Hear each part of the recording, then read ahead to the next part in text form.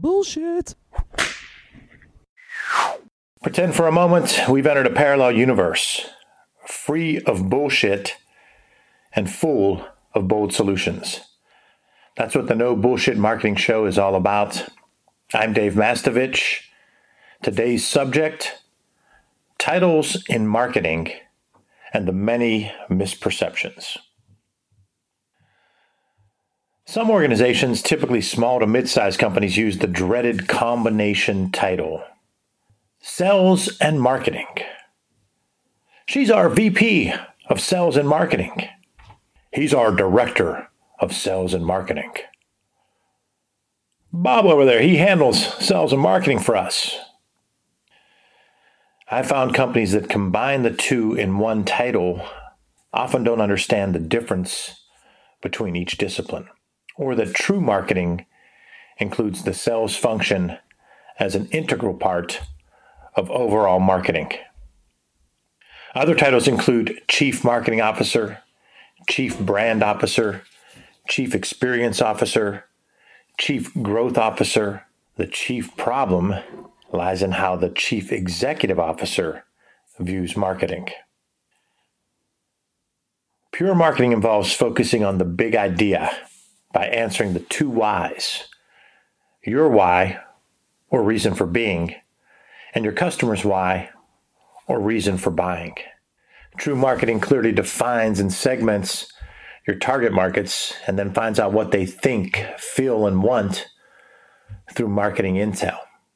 No bullshit marketing reaches and influences those aforementioned target markets to increase sales and build brand awareness and loyalty.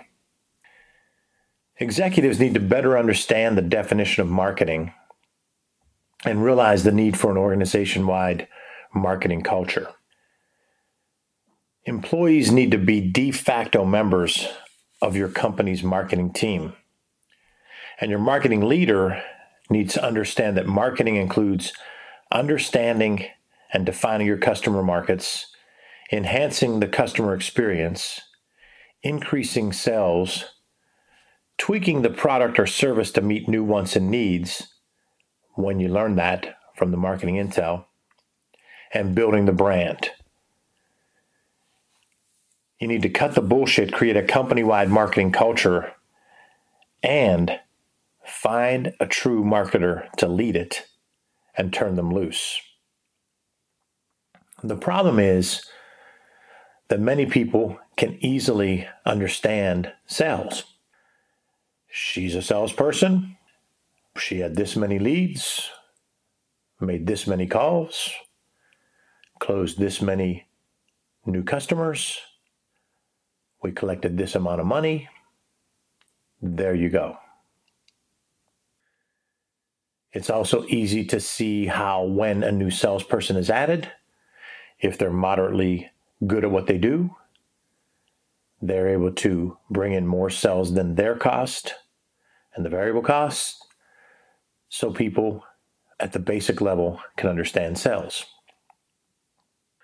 Darren, he does our sales. He does our sales and marketing. Like I said, it's a common refrain. So the company that maybe is 50 million or a year in sales or less, or 10 million or 20 million, they have Darren. He heads up our sales and marketing. And the CEO or the owner or the entrepreneur is able to easily understand that if Darren's bringing in sales, we're making more money and everything's good.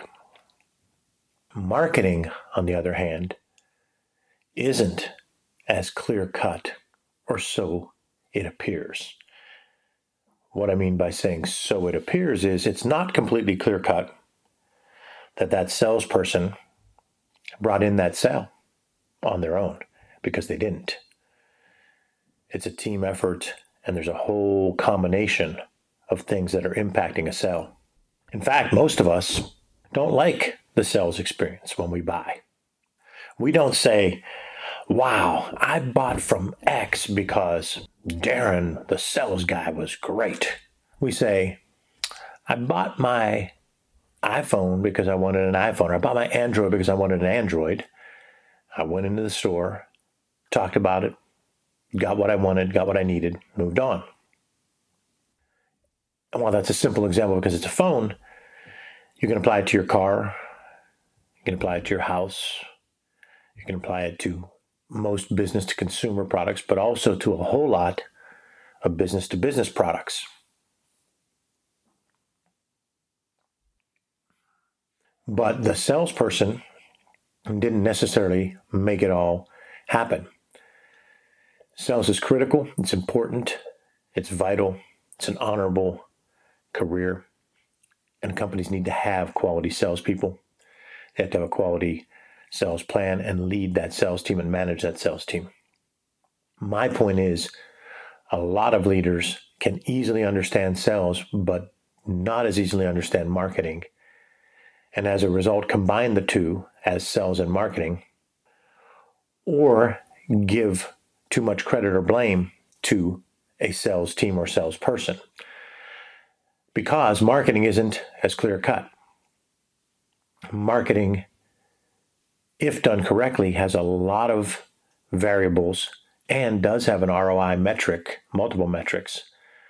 But unfortunately, like most fields, it's not always done well. And the bullshit marketers aren't spending the time on the marketing intel. They aren't spending the time on the target market segmentation and hitting the bullseye.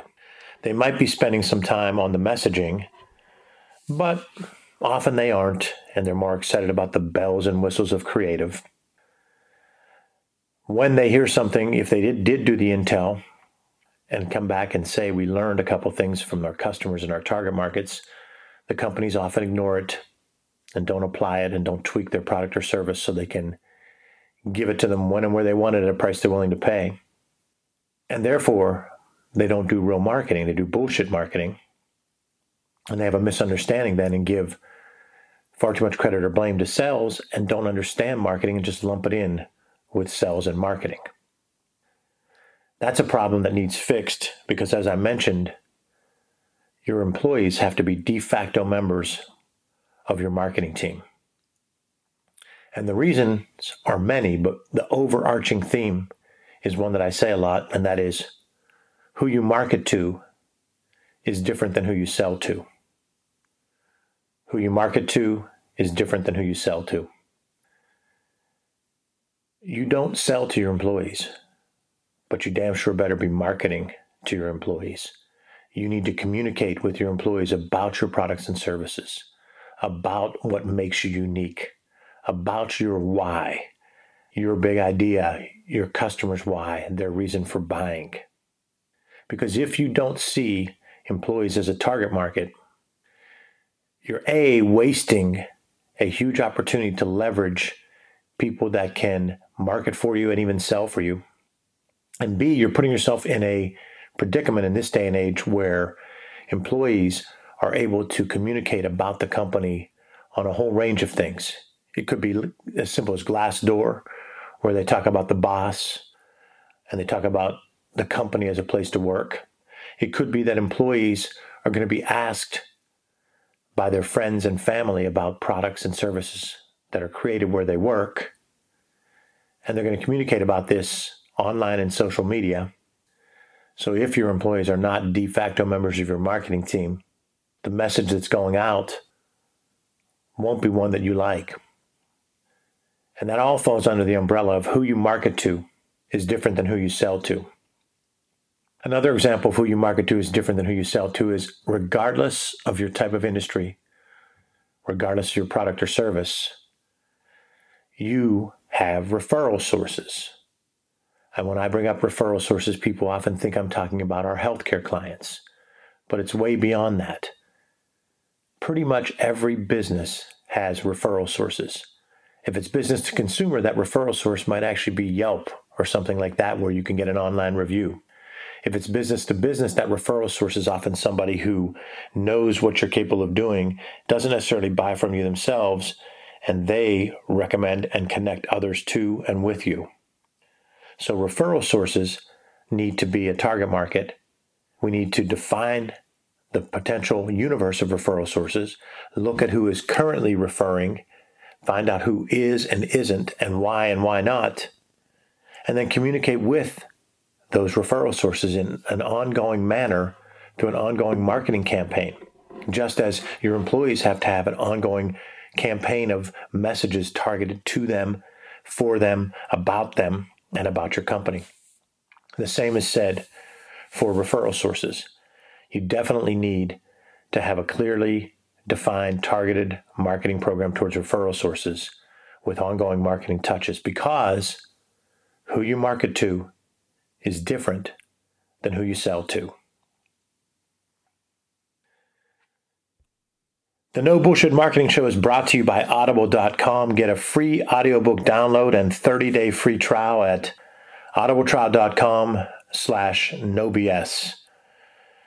Try a book like The Subtle Art of Not Giving a Fuck, a counterintuitive approach to living a good life by Mark Manson. You can download it for free today. Go to audibletrial.com/nobs for your free audiobook. Over 180,000 titles to choose from for your iPhone, Android, Kindle, or MP3 player. I like to incorporate pop culture and music and sports into what I do. I've done it throughout my life as a on-air personality, early in my career, a writer, coach, mentor, teacher, professor, etc. And so I'm going to do it today. Again, I talk a lot about the sounds of marketing and the sights and sounds of marketing. And what the sights and sounds of marketing is, if you've followed me at all over the years, is when I take a slice of pop culture and I take songs or groups and I apply what they did and what they wrote to the sights and sounds of marketing. And I talk about eras and how different things were happening in different eras, and I apply it to leadership, communication, messaging, and marketing. So the sights and sounds of marketing today is tied to New Edition. New Edition is a group that began in the early 80s, and in their first actual album release was 1983 with Candy Girl. And this group was 5 people at any given time. They were 13, 14, 15 when they started, stayed together strongly for about 10, 12 years, broke up, got back together, and BET did a 25th anniversary of BET, and they were one of the groups to perform. Did a great show in 2005. And recently BET did the New Edition Story, which is a 3-part series that is very well done. If you haven't seen it and you came of age in that time, so if you were born in the late 60s through the 70s, it's something you should probably see. You'll enjoy it. It applies to the sights and sounds of marketing for a number of reasons. New Edition was a marketing act that applied a combination of, first of all, it was one of the first boy groups since the 50s and 60s to really come out and push things. And then you saw a number of them after that. In fact, a couple of spin-offs were created from New Edition. But then after that, by the 90s, you started to see, you saw New Kids on the Block first, that were a follow-up to New Edition. And then you saw NSYNC and all the other ones, 98 Degrees and so forth, in the 90s. The first thing then is New Edition had 5 members, so it was using the group impact and marketed each of those 5 a little bit differently and gave them their parts and their solos. The group also did a number of dance moves while singing, which was really something that was a sight to see. And then they applied the look and fashion elements by adapting their attire based on the audience and the time. For instance, they show in the movie when they played Pittsburgh, they wore gold and black outfits, and they were able to do that. And so they influenced fashion and they influenced the music industry. The story, the 3-part story, is really a human one, because it talks about how all 6 of the members, because they ended up having a 6th one come in lived their lives on stage and showed we all as customers, if you will, or as target markets, grew up with them, saw them on stage for 15, 20 years from age 15 to 30. Then we saw them on the reunion when they were probably about 40. And now you're seeing a movie that hits nostalgia. Watched that, all three parts, and it was hard not to just reminisce, because even though I wasn't a huge fan, being a DJ at the time, I played a lot of their stuff both on the radio as a DJ, but also in clubs as a DJ. So it brought back those memories. And then to watch the human interest side of it, like, who knew that Ricky Bell was an addict and almost died? We all knew Bobby Brown was crazy. And the three-part series proves that to be pretty clear as it walks through the mentee antics that Bobby Brown pulled. It talks about how Ralph Tresvant was the lead vocalist early, and then Johnny Gill was brought in. And so it was really a story about teams as well. And since this show is about leadership and communication, it rings true on that. So the Sights and Sounds of Marketing for this episode is about New Edition and how they hit it big in 83 when they were 13, 14, 15, and continued to grow. Late 80s, when they were late teens, they tried to shift and do a little bit more serious, not so much serious, but a little bit less of the pop teen thing. But that was what was interesting, is it showed how they changed their messaging and changed their appearance and changed the visuals as they aged to try to stay relevant. It shows how leadership is significant, because they had pretty much a coach who did their choreography, who they brought back every time things weren't going well, proving the seriousness of leadership, and talked about how working together as a team is relevant, and how they had their ups and downs. But when it came through, when they're in their 40s or maybe even 50s now, they were able to stick together and still pull off that BET thing in 2005. And now in 2017, they have a movie which will drive their popularity back, or at least their knowledge base back, of people knowing about them, and probably some of their sales.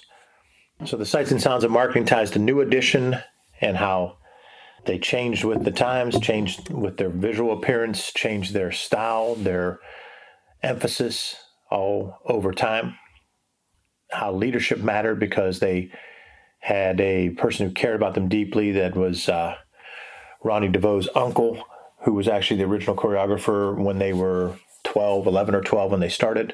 They brought him back a number of times, and it was hard not to get emotional when he made his speech in the movie at the wedding of his nephew and talked about how he loved New Edition and loved being a part of them growing up. And as a coach who's had many teams over the years, and you see those teams grow, and then you see them 10 years later, and those kids are adults and they invite you to their weddings and so forth.